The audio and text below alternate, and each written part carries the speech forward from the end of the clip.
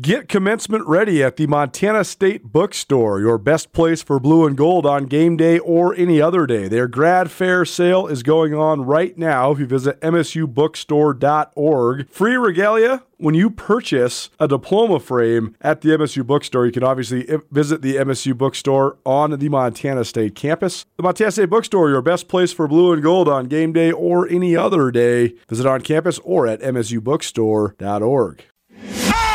It's Nuanez now on 102.9 ESPN Missoula. Watch the show statewide on SWX Montana Television.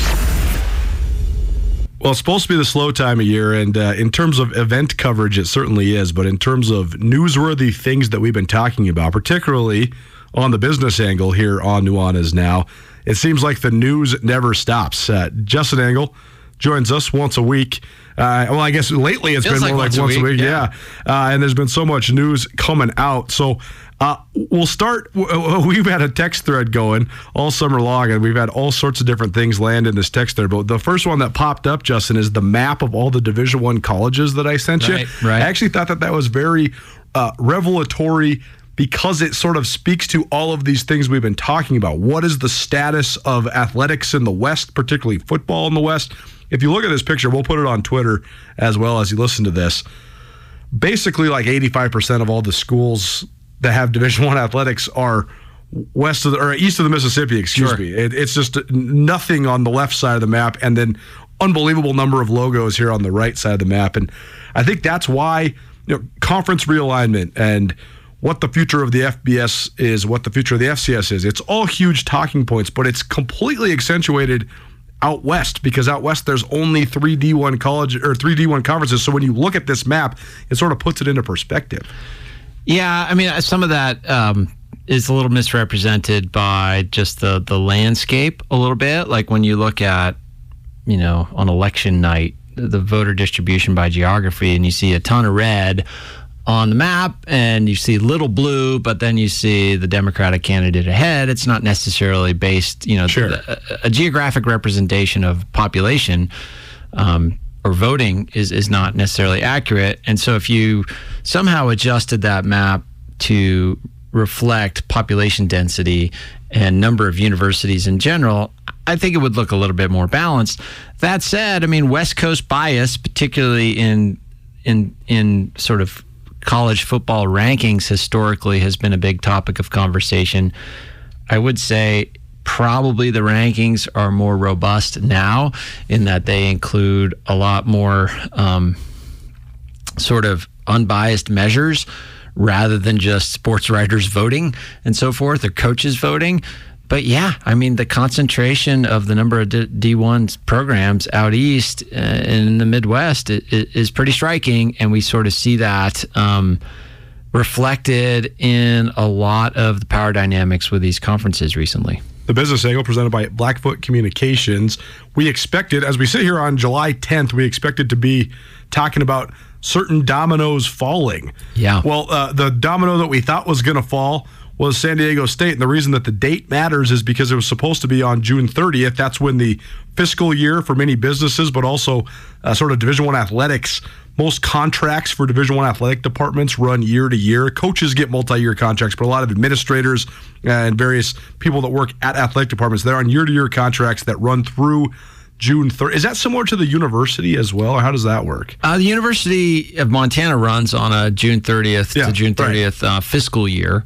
And it's sort of, I don't see much rhyme or reason to how that business practice is done or not done. I've been in private businesses and nonprofits that go on a calendar year and others that go on a mid-year fiscal year, and it's I don't really understand. I guess in the sense of a university, maybe it maps on to the operating rhythm of the academic calendar a little bit more cleanly, as far as, onboarding adjunct faculty or people that teach on a contract for the academic year. So maybe it fits there. I don't exactly know. San Diego State basically wrote a divorce letter from the Mountain West, said, hey, we're out. We don't know where we're going, but see you later. And the Mountain West came back and said, okay, well, you must tell us by June 30th if you're what you're doing. And so then San Diego State comes back and says, we actually don't want to leave. They wrote another letter, get back together with me. Just tear that up. We're not breaking up. Never and then happened. the Mountain West said, well, sorry, but the deadline's here and gone, and now you owe us $17 million. So not a great logistical move, at least, by San Diego State. At least it appears on the surface. Yeah, and this kind of back and forth baffles me a little bit. I mean, I get that they had to inform the conference of their intention to leave before some deadline to avoid having to do this payout.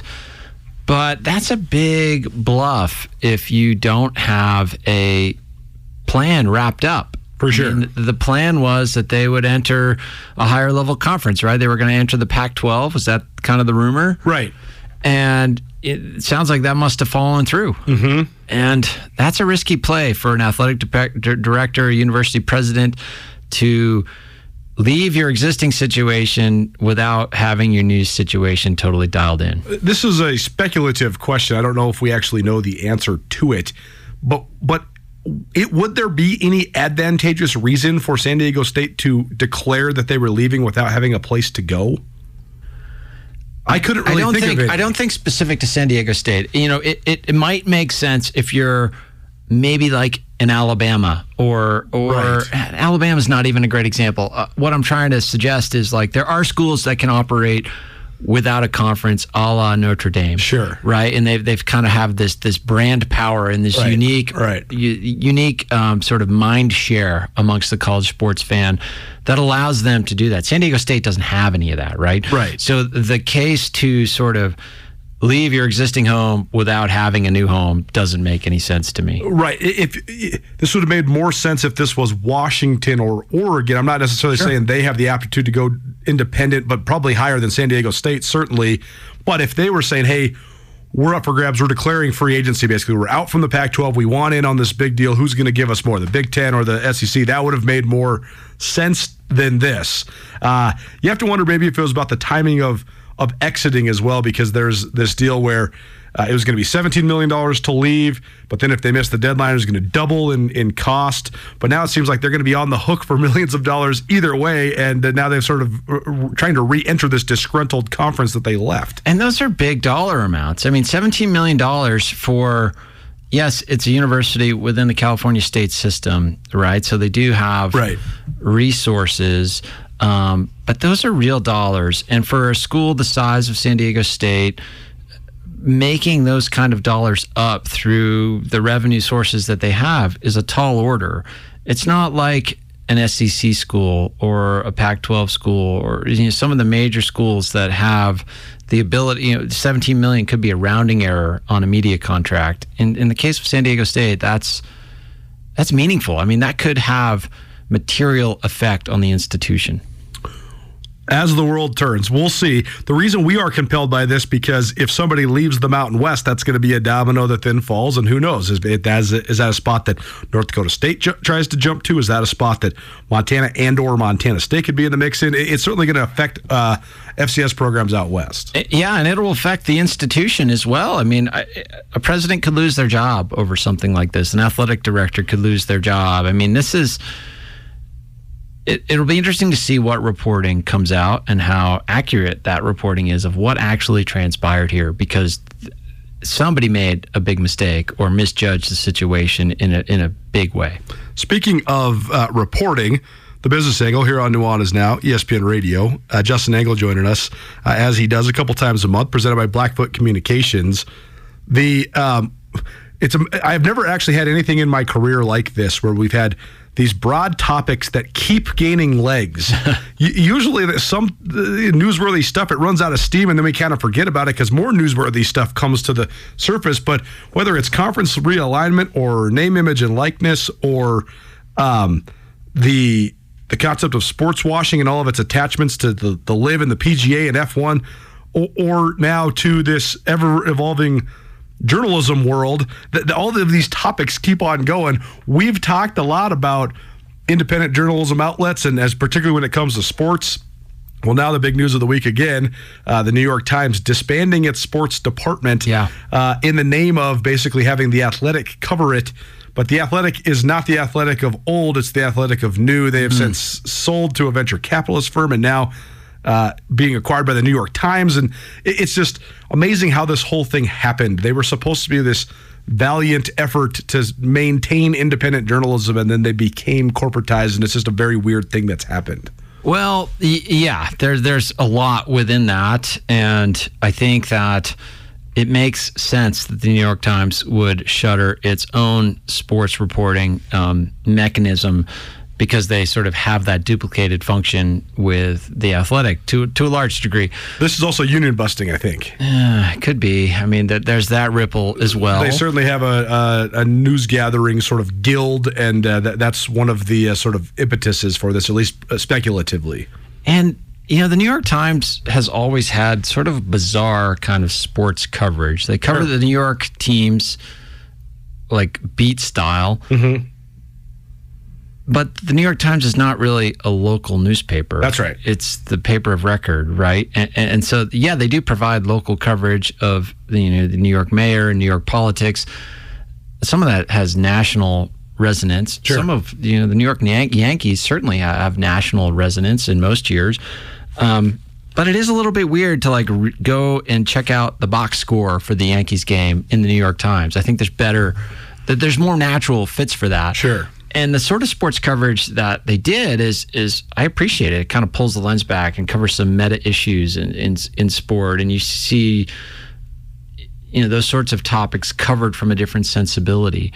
And I'll miss that. Hopefully that is still represented somewhat in some of the reporting that the Athletic continues to do. Yep.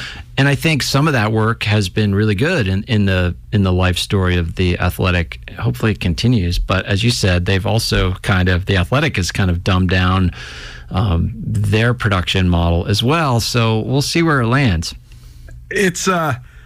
It's intriguing, it's interesting, and it's also, just in the romantic view of it all, it's sort of depressing because I just always rooted on the Athletic from afar because I just loved the concept of it, and now it just seems as if now, once again, the almighty dollar has won out in this one. Well, I mean, I think the basic question is, what is the sustainable revenue model for journalism? That's right. Right? It goes back to this original sin of our information economy. It's been supported by advertising since day one. There have been moments in history where that was a very lucrative model and a very sustainable model, and one that had enough of a sort of firewall between the revenue side of the house and the journalism side of the house in order to allow for quality journalism, independent journalism. That model appears to be as stressed as I've seen it during the time during which I've been paying attention. And it's unclear that the subscriber model is the way out of it. We'll see where it goes.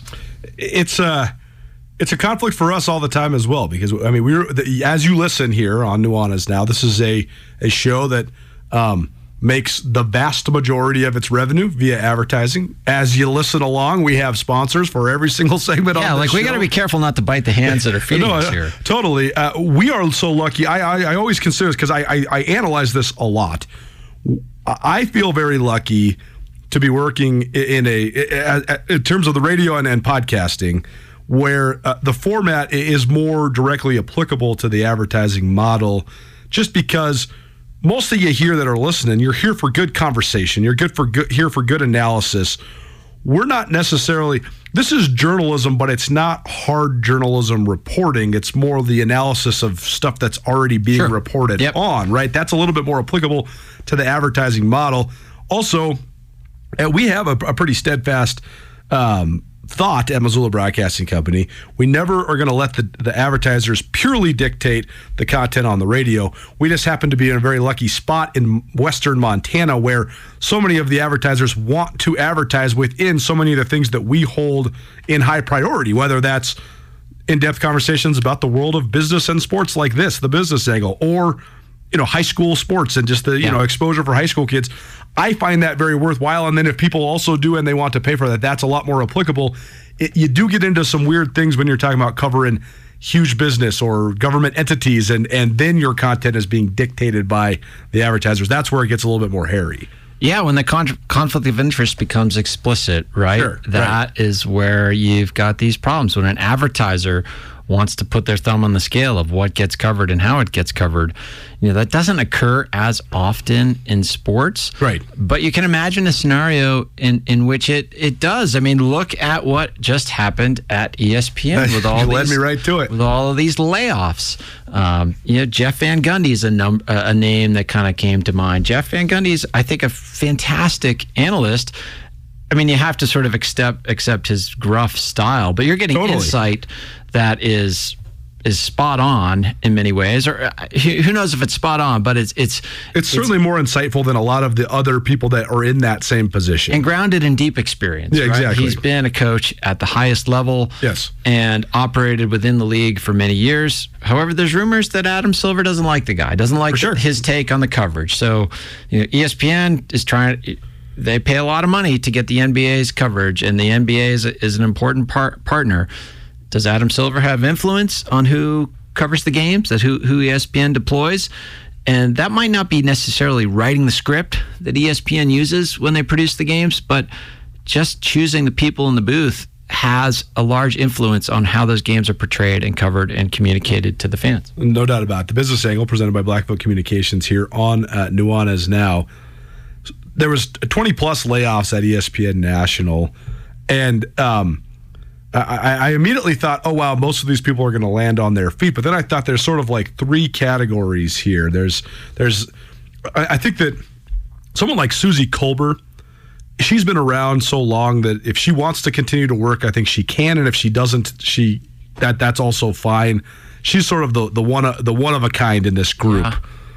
Van Gundy, I don't know where he lands because his skill is very specific. Mm-hmm. But then someone like Todd McShay, Todd McShay's been breaking down the NFL draft. He's sort of been like Mel Kiper Jr. for the last 15 years or whatever. Mel Kiper Jr.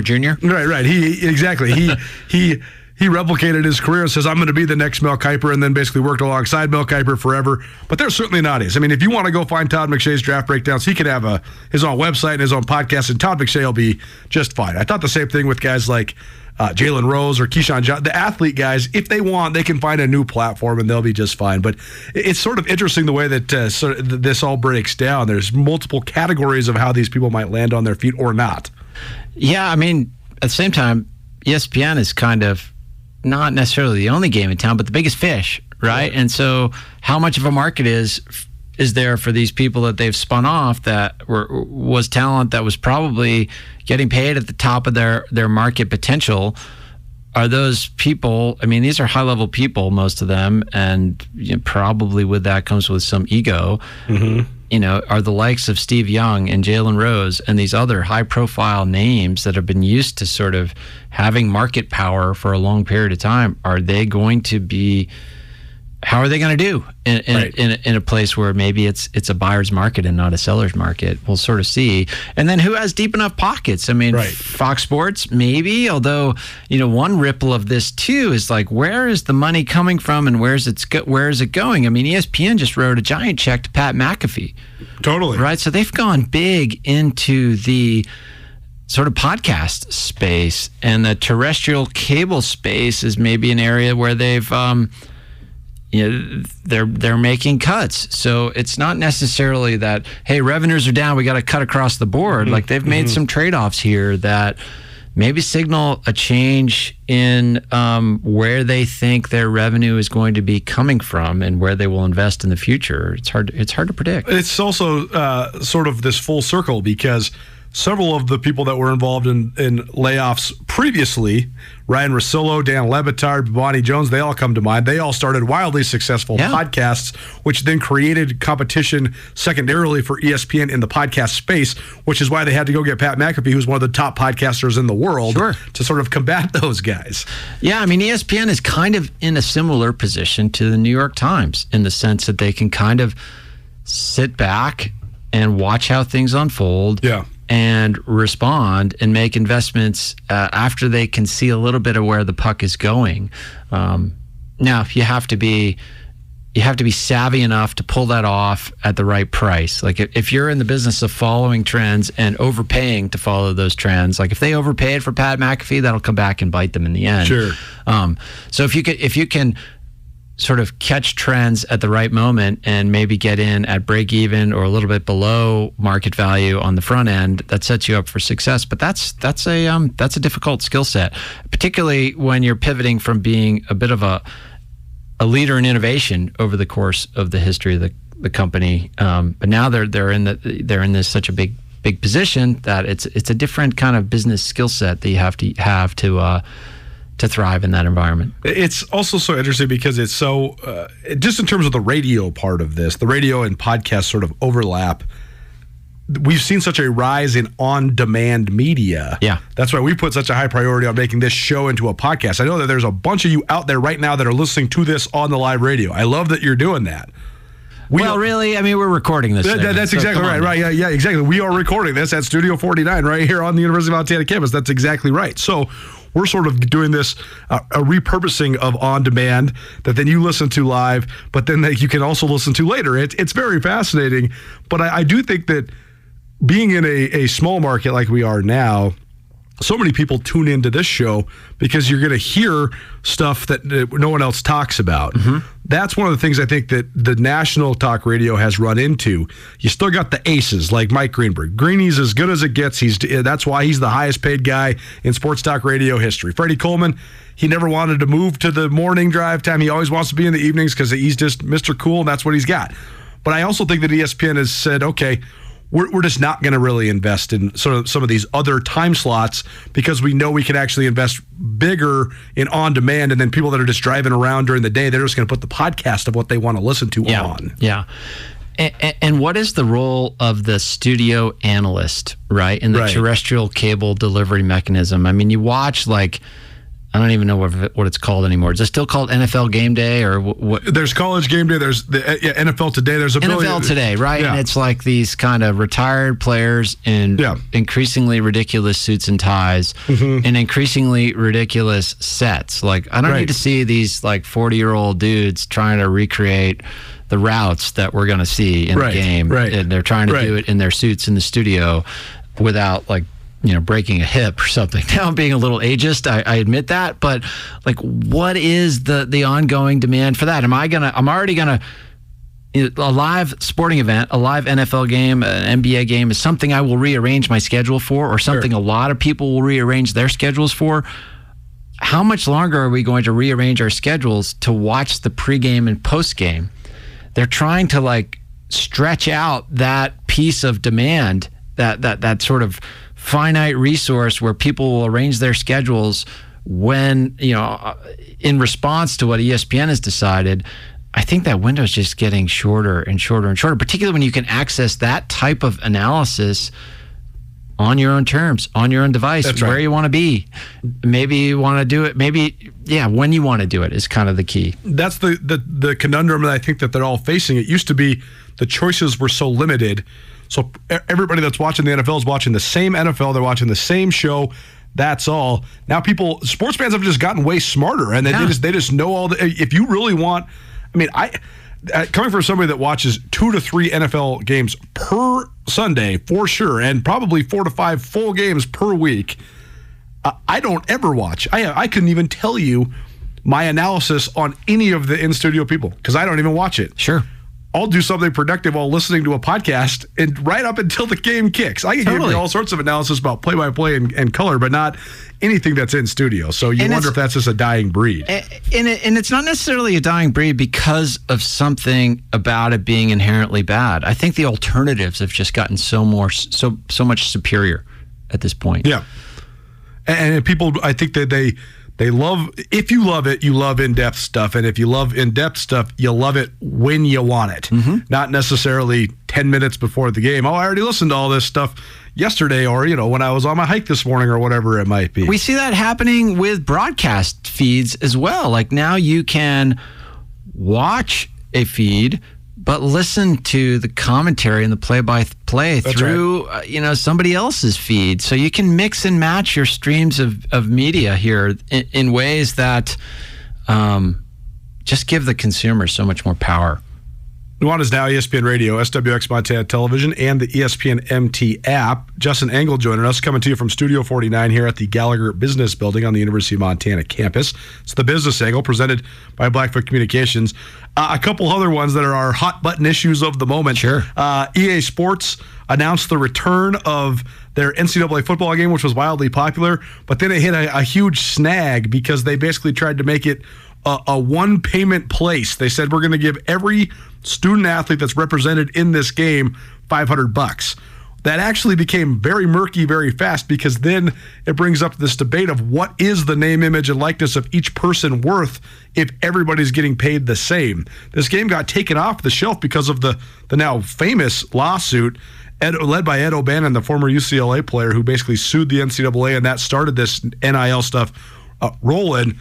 But it's fascinating that this is a sort of a microcosm of the NIL issue in itself. Yeah, in many ways, like EA Sports probably tried to capture a little bit of the old regime by just throwing a pittance at the athletes, like $500 per athlete. Right. Like that's a rounding error to a company of the size of EA Sports and the revenue potential that a game like this has. So they probably just said, like, what's the closest kind of number we can use to approximate the $0 we were paying before, but we can no longer sort of legally or ethically persist in doing. So it seems like, their bluff was called in a way. Yeah. And market forces are going to be allowed to flourish in this space. Question there is, though, with so much moving around in college athletics, it's one thing to produce a season of live football. Right. It's another thing to produce a facsimile of that. That is an enduring product that doesn't necessarily have the live demand that the broadcast, that real life actually has. Is name, image, and likeness a sustainable investment because the players are transferring, they're moving around? Is there such thing as, does it make sense to make that kind of investment if you're EA Sports? I'd be skeptical. So this might be a bullet that they dodged without even realizing it. When you're a kid, you play this game, and all the athletes were just listed by their numbers, not their names, but they were sort of renditions of real players. So you'd start your little dynasty, and you'd name all the players on your team, and then you'd be going against the anonymous, no-name players on the other team.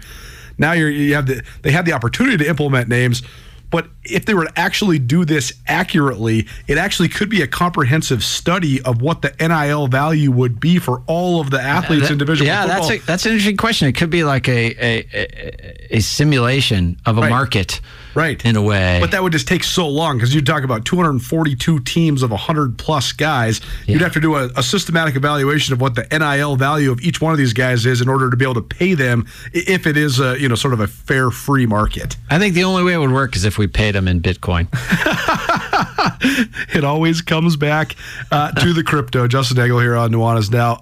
Last one, I didn't get a chance to read the Athletic article that you sent along about this sort of an in-depth article about the LIV and PGA mergers that we've been talking about in the world of pro golf. Any broad, maybe we'll dive into it more next time, but any broad impressions from it or any broad thoughts on it? Yeah, I mean, this sounds like it was the thing that came together at the last minute with a very small number of people in the room without a lot of oversight. And, that kind of reeks of having the potential for some malfeasance is maybe a strong word, but maybe not enough due diligence. And we're already seeing that with this. There's a board member of the PGA that just resigned early. His tenure his term on the board was supposed to be ending later this year, but he left early, and that's not something you see often. Like, board positions for professional sports leagues and companies in general are kind of plush. Like, you get paid a lot to not do that much work. You show up to a meeting every quarter and, maybe say your opinion, maybe not. So it seems like a pretty red flag to see somebody resign from a board post of the PGA Tour early. So yeah, I think there's still a lot to be known. That article is long. It's descriptive. I encourage readers to go check it out. There was nothing that was like, there was no like smoking gun in the piece. I think there's more to know, and it'll be interesting to see how this thing plays out. It's still a thing too early to tell. Yeah, I'm just so much battling with how much do I actually want to know, right? Because there's that. I mean, that's the thing is, certainly we are all slightly complicit in, our enabling is the wrong word, but supportive things, right? Sure. Would me not watching the PGA or the next Masters or whatever make an impact? I mean, sure, if everybody stopped watching the Masters, it would certainly make an impact. That's the craziest part about this acquisition, though, is that the people that are behind a lot of the money don't care about the money, right? I guess what I'm saying is, if nobody showed up to the Super Bowl for a couple years in a row, then that people would question if the Super Bowl had long-term validity. Yeah. I have a feeling that if not one person showed up to the Masters, they'd still have the Masters because the money isn't as big of a consequence. Yeah, I don't know. I mean, you could make that argument that for the Saudi government and the Sovereign Wealth Fund, the money isn't as consequential, although, Masters is the wrong example because that's actually outside of all this. But let's say like the PGA Championship or something. I think when it comes down to it, the PGA is not that great a brand. Right. It doesn't have much brand power in the marketplace. And that's interesting. The fact that, like, no matter how big of a star Patrick Mahomes is, the NFL is still a bigger brand. Whereas there's many players on the PGA that are significantly bigger brands than the actual PGA, right? I really don't care if an event is PGA or not. That's right. I care if Tiger Woods is there. That's right. Whoever Rory McIlroy, whoever it might be. Yeah, I am, and that the part of that's just the nature of an individual sport as well.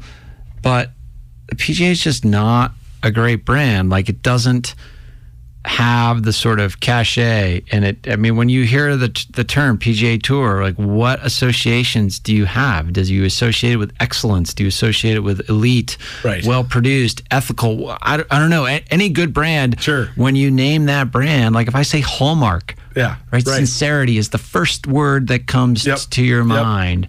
If I say Apple, you're going to think innovation, whatever. These iconic brands have these instantaneous associations. That's what makes them so powerful. PGA is devoid of that. And so there's not so much outrage that the brand kind of essentially disappeared. Right.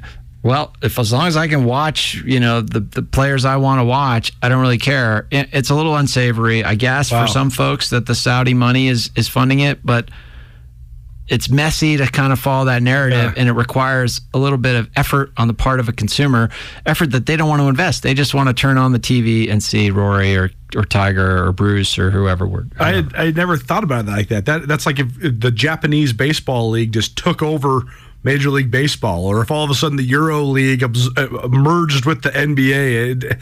It's interesting to put it in perspective. You're right. People don't seem to really care as much because the PGA is not exclusively American, and it's not, like you say, sort of lacking brand solidification. Yeah, I mean, so just take the sort of size of the investment off the table for a moment. If the Saudi Sovereign Wealth Fund bought the NFL, there would be outrage in the streets. For sure. Right? There would be protests. And similar to when... Just wait till they buy the SEC, folks. Well, yeah, maybe that's coming. But similar to when that Super League in soccer tried to form a couple of years ago. Those were such iconic brands that had such deep emotional connections to their fans that the fans rose up and said, no, this is not happening. Now, they might have pushed it through...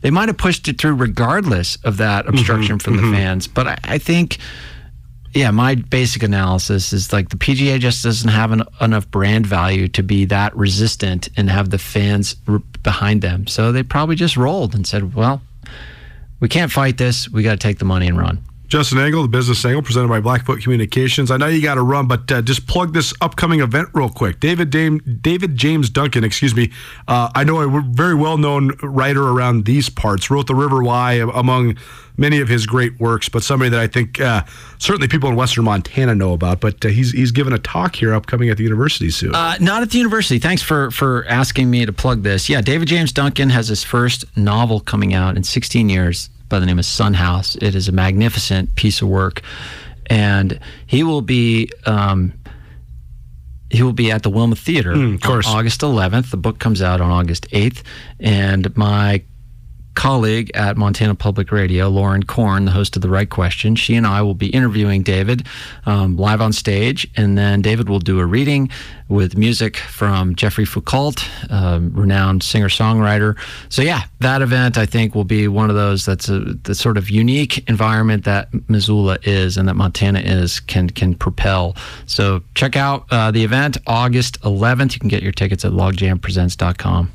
We will certainly remind you, as that is a little less than a month away, but that's coming up, and that should be very fun. Thanks for being here, man. Thank you. Business Angle presented by Blackfoot Communications. Visit goblackfoot.com to see how Blackfoot can help you and your small business. Finish up our Treasure State Stars. Also talks some Women's World Cup. Keep it right here, ESPN Radio. Are you having a bad day? Did you get hurt and it wasn't your fault? Are you in trouble? No matter what has you down, you can take action and help yourself by letting Schulte Law Firm help you. Schulte Law Firm litigates injury, criminal, and civil matters, providing expert advocacy in any situation. Here with Dwight Schulte from Schulte Law Firm. And Dwight, your father founded Schulte Law Firm in 1987, and since then has mediated more than 3,000 family law and divorce cases. Why is he so good at that sort of law? Well, he is a smart and patient man. A lot of situations where you find yourself in need of attorney are a high conflict situation. And it's really important, and it's a tenet of our firm, that we work through litigious issues in a collaborative way. It's important at Schulte Law Firm that when we're litigating these very serious issues that impact people's lives, that we do so in a way that provides the best representation and the best result to our clients. And what we have found is that the best way to do that is to litigate these issues effectively while doing so with a high degree of professionalism. We can have these disagreements without making it personal. Visit jschultelaw.com. This is Nuanez Now on 102.9 ESPN Radio Missoula. Had a little reunion this weekend. Hung out with a bunch of my old college buddies. Sad reason to gather. We had a funeral, but great to see everybody. We listened to a lot of Mount Joy while we were playing golf, so we're going to be listening to a lot of them on the show here over the next week or so. Welcome back to Nuanez Now, ESPN Radio, SWX Montana Television, and the ESPN MT app. Treasure State Stars. We do this each Tuesday. Usually during the first hour, but we were jam-packed here during the first hour. It's presented by Parkside Credit Union. Parkside Credit Union, great place to get a loan in Western Montana because Parkside Credit Union loves to say yes. We mentioned during our Where Are They Now with our Big Sky Conference women's basketball expert, Krista Redpath, former Lady Grizz, both player and coach Jace Henderson on her way to Nebraska for a full-time position. I shouldn't say on her way, promoted at Nebraska. She's been at Nebraska on staff there, but she got promoted to be a full-time assistant, so good for her. Proud of her, and excited for full-time job there in the Big Ten for the Lady Grizz alum. Also, we mentioned Brianna Williams. She is the Gatorade Player of the Year out of Billings Skyview, a senior to be there for the Falcons, and she recently gave her commitment to the University of Maryland, so I wanted to touch on those two with Krista. A couple others we've talked about in recent weeks, but certainly worth highlighting again because we didn't have a Treasure State Stars last week as Tuesday was on 4th of July. But Quinn Clark, Bozeman Gallatin product, we've talked about it on this show many times, but just wanted to give him another nod. He's also going to Nebraska to play football. Wide receiver, 6'5", 195 pounds for the Raptors, one of the best receivers in the state last year. Had himself a great showing at Nebraska's individual camp, and that gets him an offer there from the Huskers. He's also a legacy guy. His father, Ken, played for the Cornhuskers back in the late 1980s, early 1990s, and then was an NFL draft pick. So he's got a good lineage there in Lincoln. Hayden Hanks, another young man we talked about, Thompson Falls senior to be, and he's going to try to take his talents from the small school ranks in Montana high school football to the Smurf turf there in Boise. He's headed to Boise State, committed already. So pretty cool for a couple small-town kids from Montana to get elevated opportunities.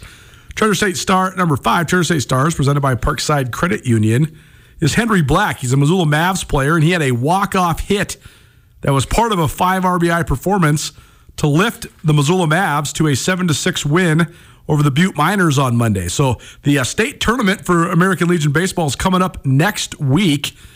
So we'll have some preview coverage of that. Missoula is hosting that. The Class AA American Legion tournament is here in the Garden City. So we'll do some coverage of that leading up to it and to give you results as they come about. But Missoula's been playing pretty good lately. They took their lumps a little bit in the 4th of July tournament in Rapid City, but that's going to have a ton of big-time teams there in South Dakota, Firecracker Classic.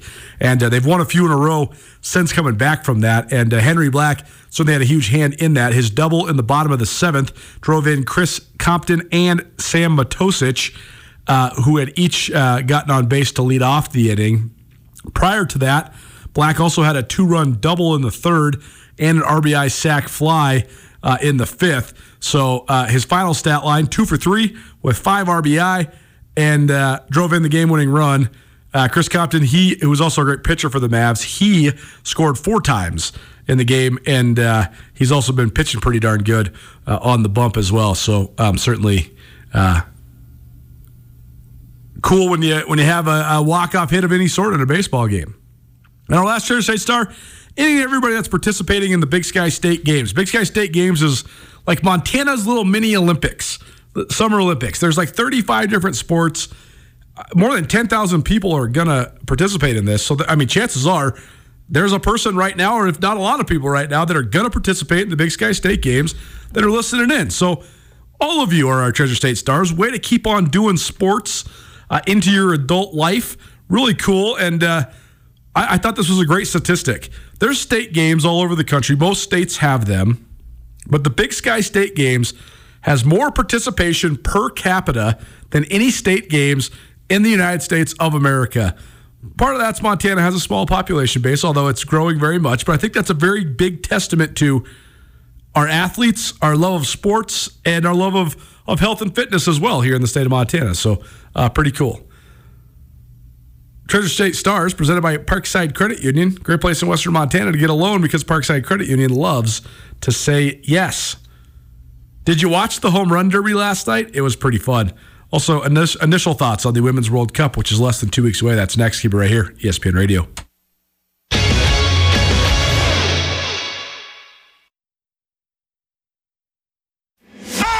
It's Nuanez now on 102.9 ESPN Missoula. Watch the show statewide on SWX Montana Television. I often bellyache about how there's just not the same level of star power in Major League Baseball. And I think that's because there used to be such great star power. But I also do think there's a group of young players right now that really have a chance to really harness this, and I hope that the MLB can promote these guys. Welcome back to Nuanez Now, ESPN Radio. Missed anything in the show today? We had our Where Are They Now series, co-hosted by Krista Redpath, featuring Oleana Squires, a great Montana State women's basketball player who's now playing overseas in London, has become great friends with former Lady Grizz, Mackenzie Johnston. Both those two playing for the same club right outside of London, so a fun interview with Oleana. We also heard from Justin Angle, the business angle, talking everything from the New York Times acquisition of The Athletic to the recent layoffs at ESPN to sort of the current state and future of sports journalism through a business model to NCAA college football and the sort of the mess that's become with NIL, the video game that is, with NIL and I guess college football in general. And we talked all sorts of different common subjects, so you can check all that out, plus our Treasure State Stars on the Nuanez Now podcast. During the 1990s, there was such sort of Herculean stars in Major League Baseball, one of whom was a guy that was sort of in an outpost with the Seattle Mariners who became a prodigy at first and then a superstar and then an icon. And then he got traded to the Cincinnati Reds. But Ken Griffey Jr., I think, is still widely regarded as one of the most beloved athletes in the history of Seattle's professional sports. I think I don't know, Andrew, wouldn't you say that Ken Griffey Jr. is certainly the greatest Seattle Mariner of all time? Yeah. Has to be, right? I mean, he's just hands down. So I was thinking about this last night, and now of course, they're trolling me. There's a great piece on ESPN, this basically 2.5 minute just shot of nostalgia of all the great plays and great highlights of Ken Griffey Jr.'s career with Seattle. Why are we talking about the Mariners? Well, the All-Star game is tonight, and it's in Seattle. And last night, what a display. Julio Rodriguez in the home run derby, who I think is one of these guys that could carry the torch for Major League Baseball. He is already an absolute phenom. He is rising to real superstar status. I just wish somebody would get behind this to boost the mechanism here, because he is sweet. He's electric. He's charismatic. He's handsome. He swings the bat like nobody's business. He's got all the things you'd want out of a marketing sort of face of a campaign. And it's not just about that, but I just hope that they don't let this opportunity fall short. But last night, 41 home runs in one round. One of the great spectacles I've seen. It was a home run derby record, but then, as is prone to happen, he ran out of gas. But he ran out of gas and lost in this sort of new dual format in the home run derby to Vladimir Guerrero Jr. Vlad ends up going on and winning the thing, beats Randy Rosarina of the Tampa Bay Rays in the finals, and Vlad Guerrero Jr. then adds his name to a short list. Only one father-son duo ever has won the Major League Baseball home run derby. That's Vladimir Guerrero, the senior, and Vladimir Guerrero, the junior. Saw a funny tweet. Somebody said, Ken Griffey Sr., excuse me, we're looking at you. Unfortunately, Ken Griffey Jr. did win the home run derby, and he was a fixture in it. Ken Griffey Sr., well, I'm not going to say he can't still hit home runs, but if he could, I'd be very impressed. He's certainly of a elevated age, let's say, so I don't think that's going to be happening. That's going to be one that stands for a long time. But either way, National League versus American League in Seattle tonight. It's always fun when some of these sort of outpost cities get all-star festivities. It was also super fun watching the home run derby at Safeco Field last night. First of all, it's the ballpark I've been to the most. It makes sense because it's, the biggest proximity to the Northwest, but certainly a huge park, so it was fun watching those guys have a challenge with it. We'll talk more baseball tomorrow, plus Big Sky Conference football and a senior spotlight. We'll see you then. It's Nuanez Now, ESPN Radio.